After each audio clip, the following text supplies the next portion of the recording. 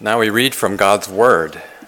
And this morning we're reading from Ephesians chapter 6, verses 5 through 9. Ephesians 6, 5 through 9. Bondservants, be obedient to those who are your masters according to the flesh, with fear and trembling, in sincerity of heart, as to Christ, not with eye service, as men pleasers, but as bondservants of Christ, doing the will of God from the heart, with good will doing service, as to the Lord and not to men, knowing that whatever good anyone does, he will receive the same from the Lord, whether he is a slave or free. And you, masters, do the same things to them, giving up threatening, knowing that your own master also is in heaven, and there is no partiality with him. This is the word of the Lord. Today we look at power dynamics.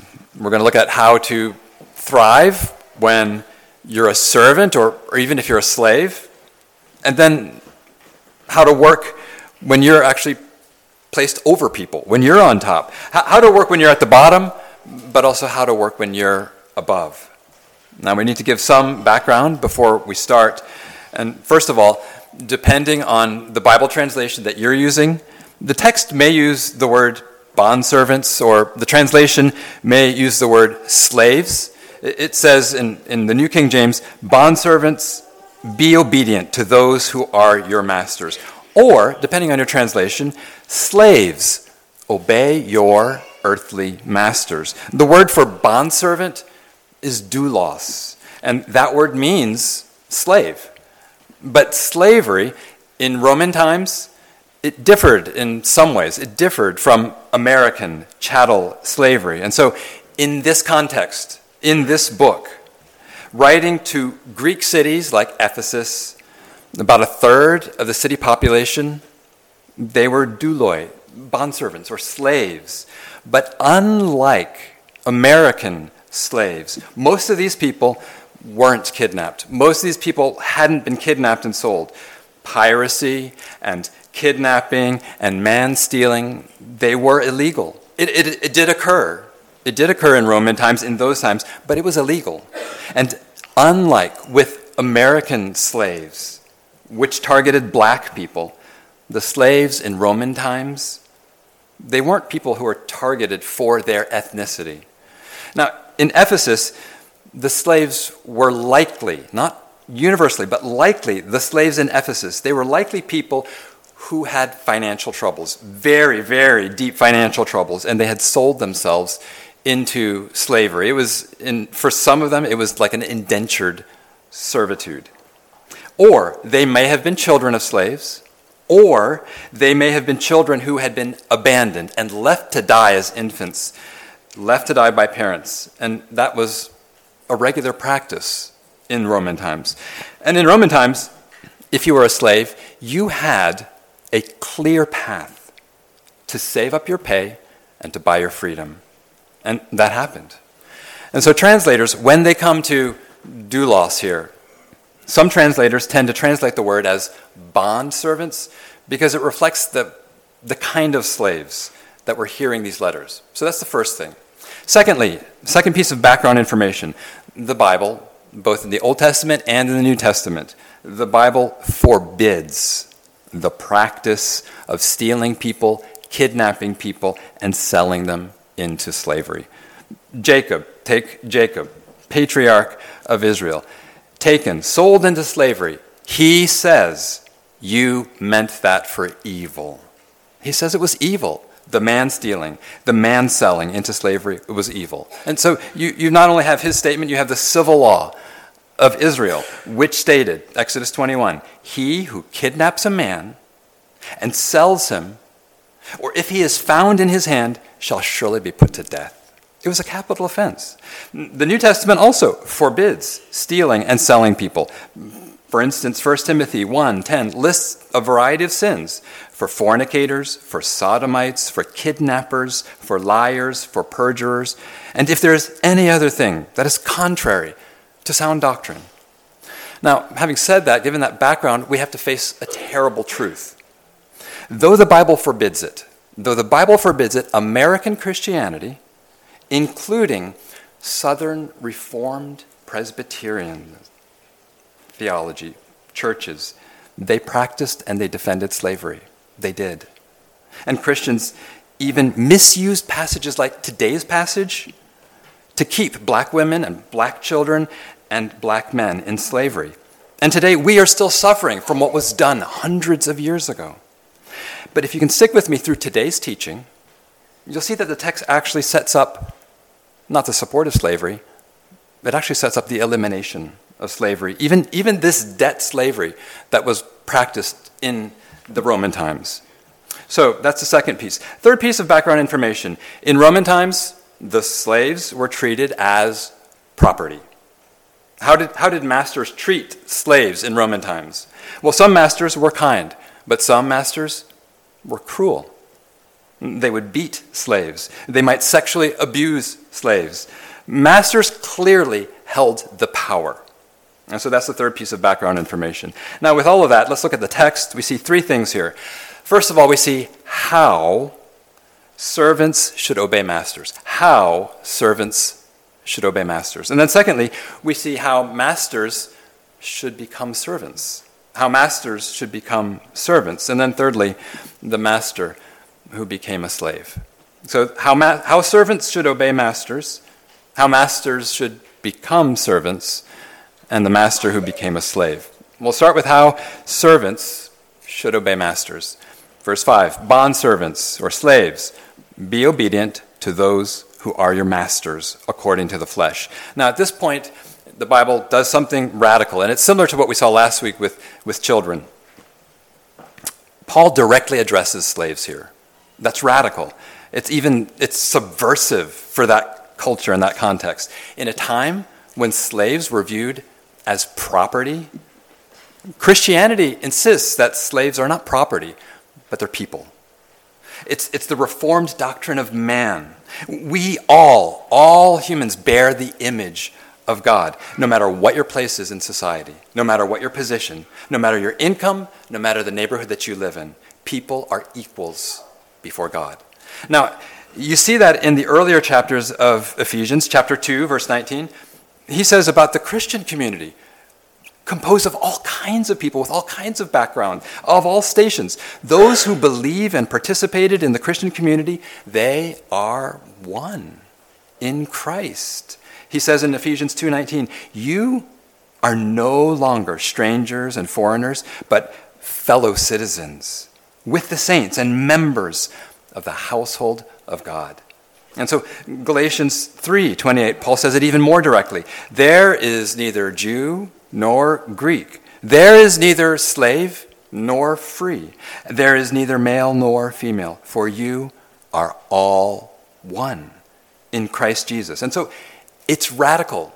Christianity brought together in one room, into one community, into one body.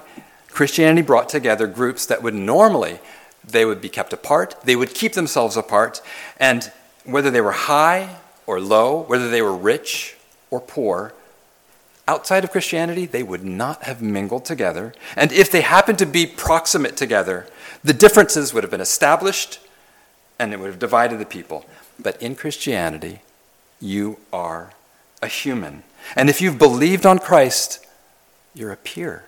You're a peer with everyone else in the community, and you're an equal. That means if you're a man, you are a brother to the women in the church. And if you're a woman, it means you are a sister to the men in the church. And if you're poor, and even if you're a slave, it means that you are a wealthy fellow heir with the rich man sitting next to you in church.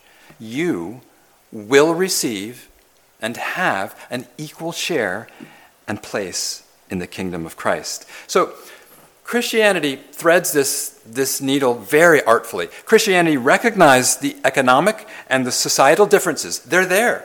We hear wives and husbands addressed. We hear children and parents addressed. And here we're hearing slaves and masters addressed. Christianity recognized that there were real economic and societal differences, but it makes them into temporary, passing things.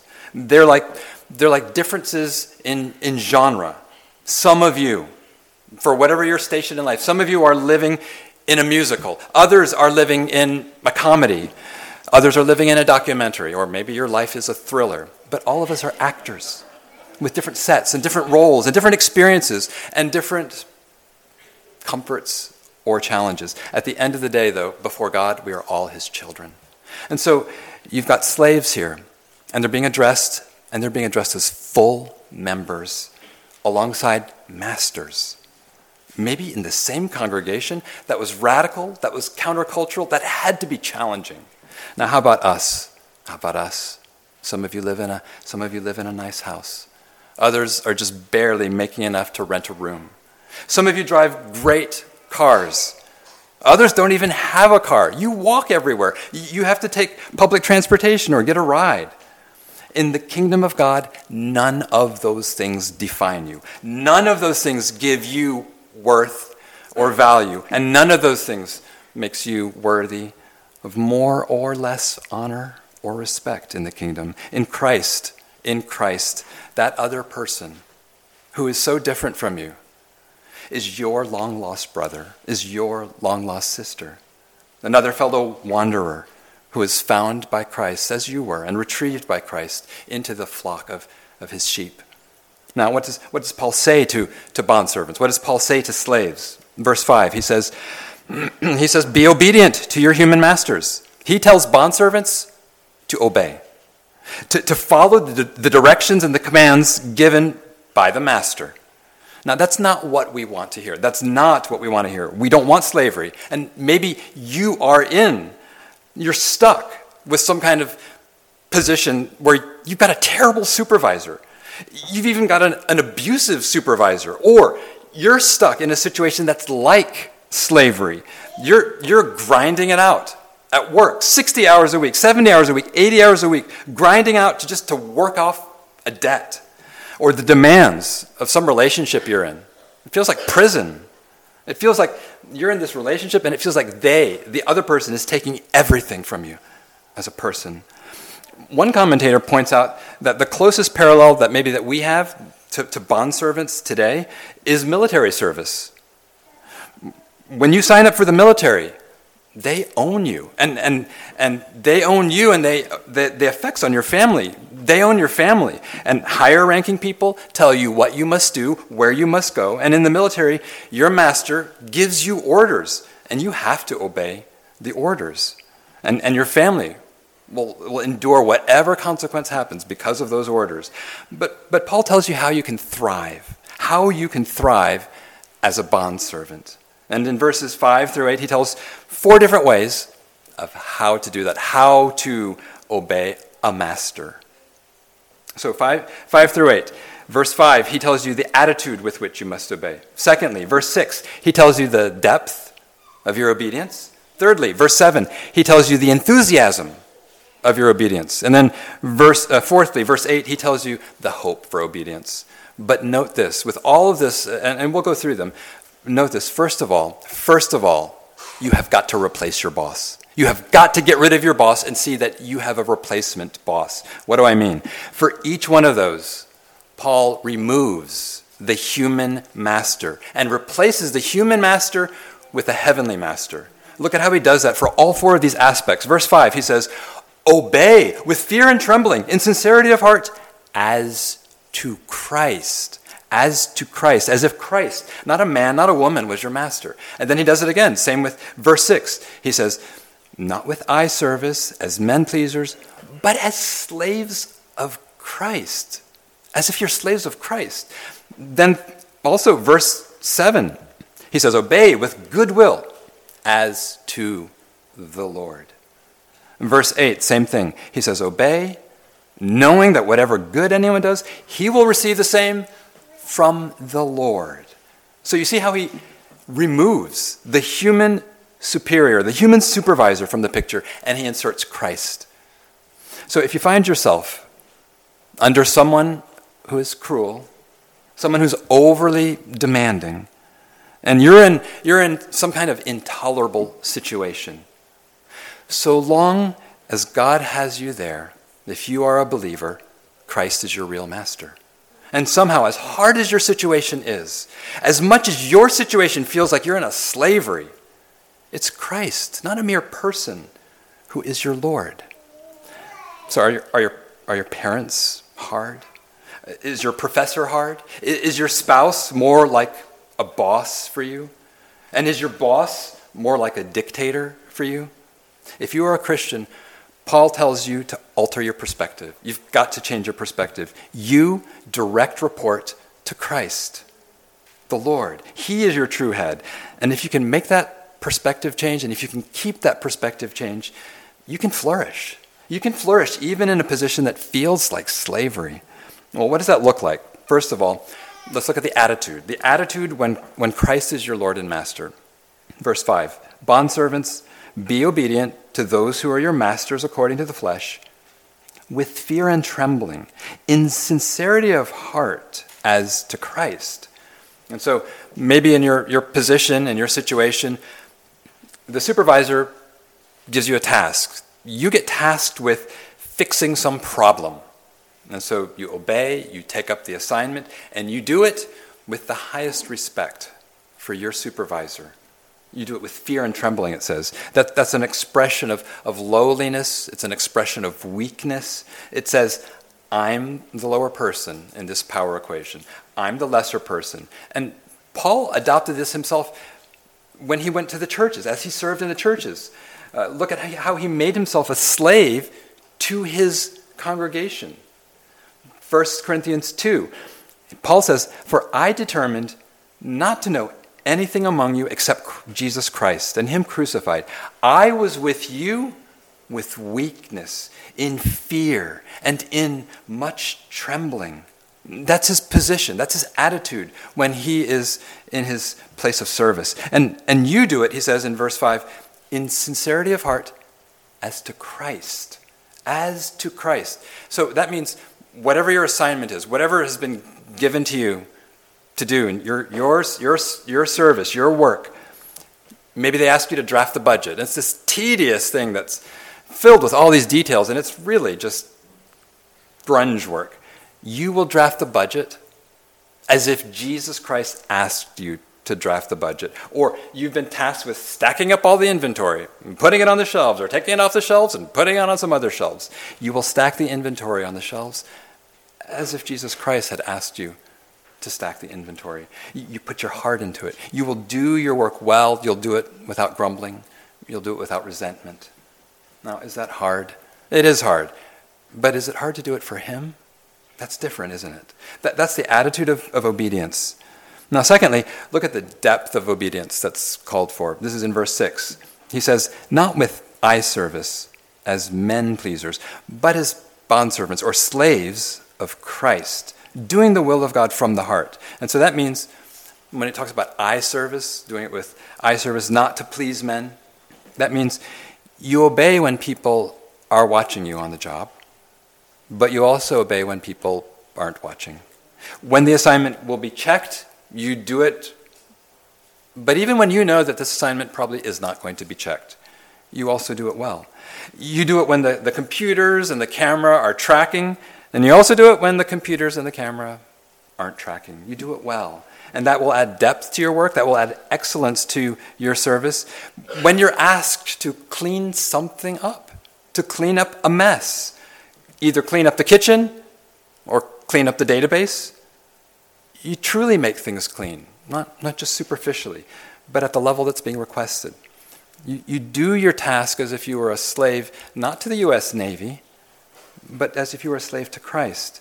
And wouldn't you want to be faithful to Jesus, both in lesser things as well as in greater things? Christ himself said, he who is faithful in what is least is faithful also in much. And he who is unjust in what is least is unjust also in much. And so you children, when mom or dad ask you to work, to do something, do you do your work the same when dad leaves? Do you do your work diligently when mom doesn't see you? And for you older people, when you work, when you're at your studies, do you labor faithfully when eyes are off of you? Do you labor as if Christ himself is watching you? So, now thirdly, let's look at the enthusiasm of the obedience. The enthusiasm of the obedience. Verse 7, he says, obey with good will, doing service as to the Lord and not to men. He says, not unto people. You're obeying orders, but not unto a man, not unto a woman over you, because the reality is sometimes they don't deserve it. Sometimes the person over you provokes you. Sometimes the person over you is rude. That's the flat out truth. The person over you is rude and they're ungrateful. And you will never get proper recognition for what you do for that boss. And frankly, some of them shouldn't be in the position of authority over you. But still, you grind it out. You get no gratitude. You get no acknowledgement for all your effort. But here he's saying, still do it with a good will. Do it with cheer. Do it with positivity. Your heart is in it not because you like your master, but because you love your Lord, who is Christ. And if you're able to do that, if God gives you the grace to do that and to stay in that, your work, your life will show a difference to the rest of the team. When everyone else on the team is simmering with resentment about the supervisor, but you're this strange egg who isn't spiked with bitterness. You're able to do the work without grudging sourness. Instead, you've got this gladness, and they see that. Why? How? It's because you work for Christ. You work for Christ, not for a man, not for a woman. And there used to be this bumper sticker, I don't know, I think it was in the 70s or 80s, this bumper sticker that said, my boss is a Jewish carpenter. My boss is a Jewish carpenter. That's the reality for you if you're a believer. That's who your boss is. We've looked at the attitude in obedience. We've looked at the depth of the obedience. We've looked at the enthusiasm while obeying. Fourthly, look at the hope in obedience. Look at the hope here. Verse 8. Obey, knowing that whatever good anyone does, he will receive the same from the Lord, whether he is a slave or free. Now, this is big. And if you can understand this, and if you can keep it in your thinking, it can transform so many of the frustrations and so many of the disappointments that we face. When your impossible supervisor gives you work that seems pointless, it seems like it's just busy work.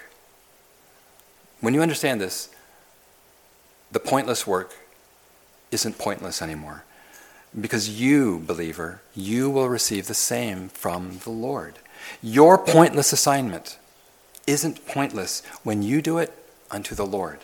When you do good work, when you're faithful in your work, the hope is that everything in the end, everything's going to be weighed and tested and approved by God the judge.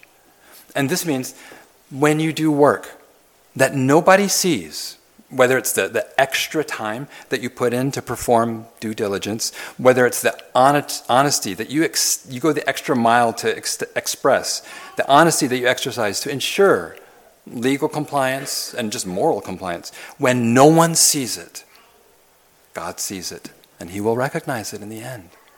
And that also means the work that you do that gets scrapped, the work that you do that disappears, that gets thrown away, whether it's a proposal that you're drafting up for work, and then it doesn't get used. There's a different contract that comes in, and all those weeks that you put in, it's just shelved, and it will never be looked at again.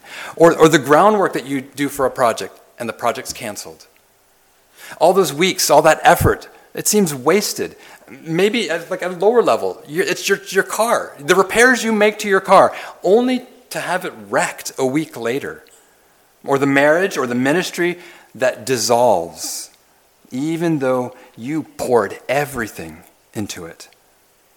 The relationship that cost you so much. All of that counts to God. That's what this is saying here. It doesn't matter how small your role was. It doesn't matter how significant your role was. You will receive from the Lord, he says, whether slave or free. No one is too low to be excused from this. No one's too high to avoid his scrutiny or his reward. And to the God who judges, both the menial and the momentous things matter. Both of them, all of them. Your work and the attitude with which you worked, all of that matters to God. For 2 Corinthians 5, verse 9, therefore we make it our aim, whether present or absent, to be well-pleasing to him. For we all must appear before the judgment seat of Christ, that each one may receive the things done in the body, according to what he has done, whether good or bad.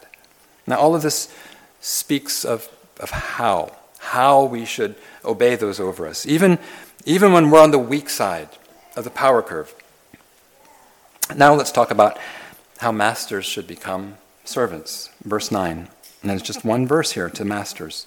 And you, masters, do the same things to them. Do the same things to the slaves. Douloi.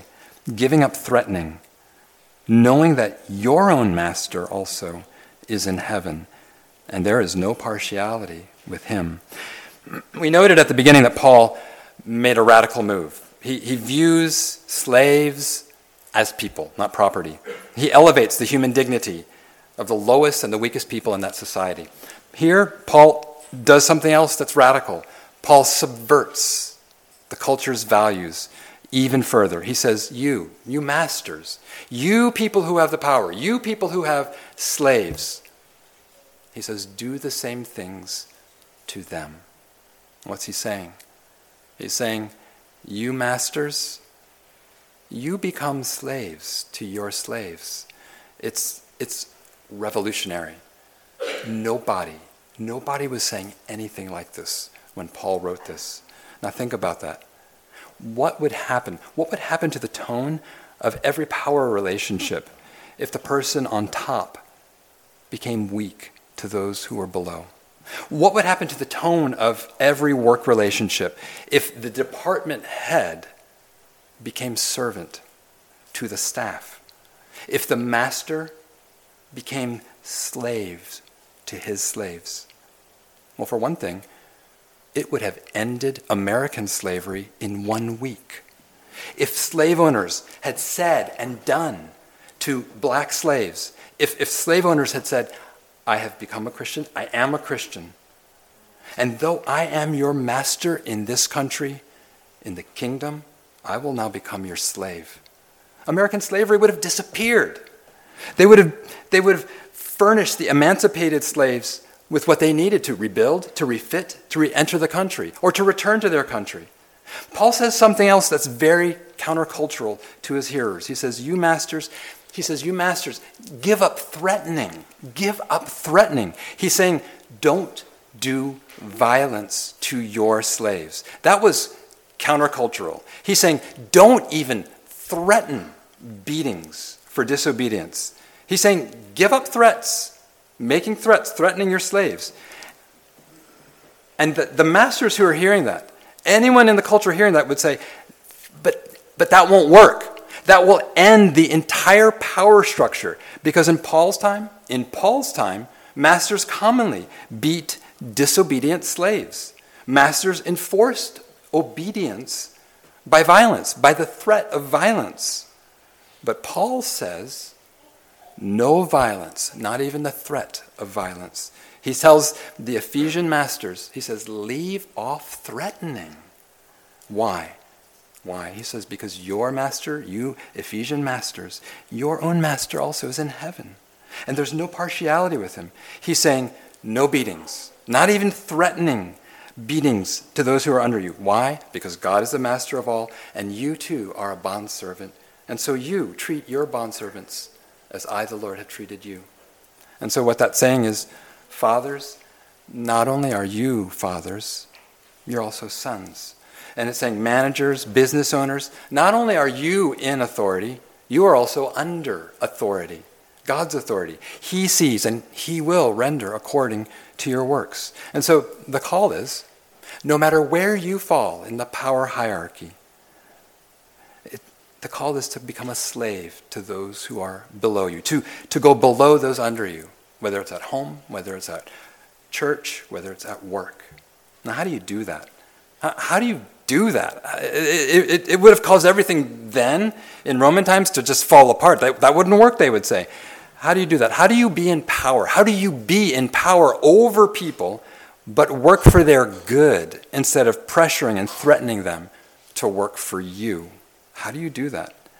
And when you're at the bottom of the power equation, of the relationship, how do you transcend that and live as if you're actually a free woman, as if you're really a free man, bound only to Christ? How do you do that?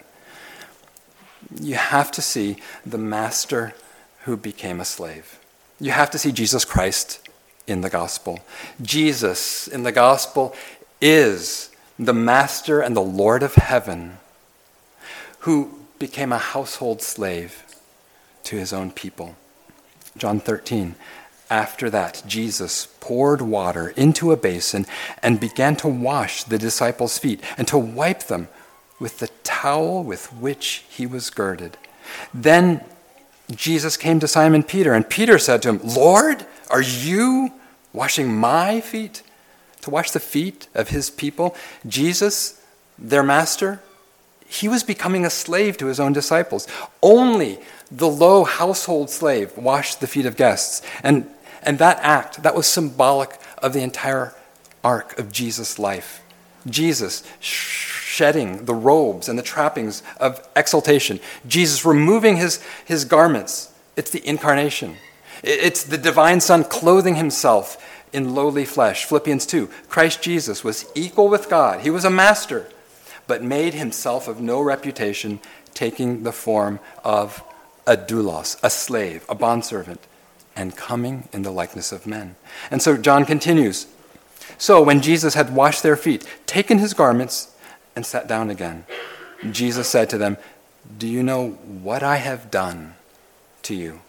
You call me teacher and master, Lord, kurios. You call me master, and you say, well, for so I am.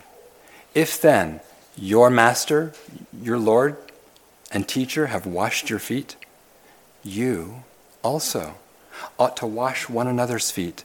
For I have given you an example that you should do as I have done to you. Jesus said, most assuredly, I say to you, a servant, a slave, doulos, is not greater than his master, nor is he who is sent greater than he who sent him. Jesus is saying, do you know what I have done to you? I have become your slave. I have washed you. I've made you washed. I've made you clean. And so in the gospel, Jesus was always obedient. He was never disobedient. Jesus was the obedient slave, and yet he was beaten like a disobedient slave in our place.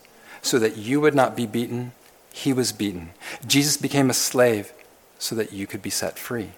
So in the gospel, you, if you have believed on him, you are set free from slavery to sin, slavery to the punishment that you deserve. Jesus' obedience is yours. Your disobedience became his. And that enables you to become his. He purchased you at a price. He paid your debt. He purchased you out of your debt slavery. And he purchased your freedom, not with money, but with blood. And so believers become bondservants not to mere men, not to mere women, but bondservants to Christ, because you can say, he bought me. And that purchase didn't make you mere slaves. It elevated you. It elevated you not just to become people, but to become sons and daughters. Galatians 4. Therefore you are no longer a slave, but a son. And if a son, then an heir of God through Christ. Now, there are all kinds of complications to loving your slave. If you're a master and you've got a slave, there are all kinds of complications for how do you do that? How would you love a slave? But your own son, your own daughter, he's compelled to love his child. It's not complicated. And that's what God in Christ has done for you if you believe. When the gift of the gospel starts to dawn on you, you can rise above every slavery that you deal with, because it's going to finally end. And God's going to judge all flesh. But even now, you're not slaves. You're sons and daughters of glorious royalty. And that can help you endure and wait. That can help you work for freedom. but you're not having to set your heart on earthly freedom, of having to have earthly deliverance. You can thrive, you can find welfare, whether you're slave or whether you're free. It's complex, it's nuanced, but it sounds a very clear note of freedom, even when outwardly you're living behind bars. 1 Corinthians 7:20. Let each one, this is speaking to believers, let each one remain in the same calling in which he was called. Were you called while a slave? Do not be concerned about it. But if you can be made free, use it. For he who is called in the Lord while a slave is the Lord's freedman. Likewise, he who is called while free is Christ's slave. You were bought with a price. Do not become slaves of men. Brethren, let each one remain with God in that state in which he was called. So this moves you to be able to live as free wherever you are. And it also can move you. It should move you to work for the freedom of others, for the freedom of other people. Both spiritual freedom, as you spread the gospel of Christ, and earthly freedom, as you work for justice and freedom for the earthly captives. And as you who are masters, any of you who are masters, as you become slave to your slaves, just like Jesus did. Let's pray.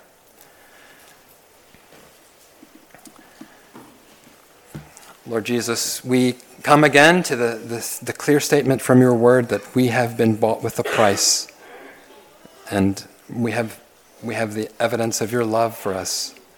And so we pray, Lord, as those who are living with a certain destiny and a present freedom, we pray that you would enable us to live outside, to live above and beyond all of the different things that temporarily, for now, we're having to live under and through and with. And we pray, Lord, that you would enable us to sense that we are free in Christ and that we are gladly bound to him. We ask this in Jesus' name. Amen.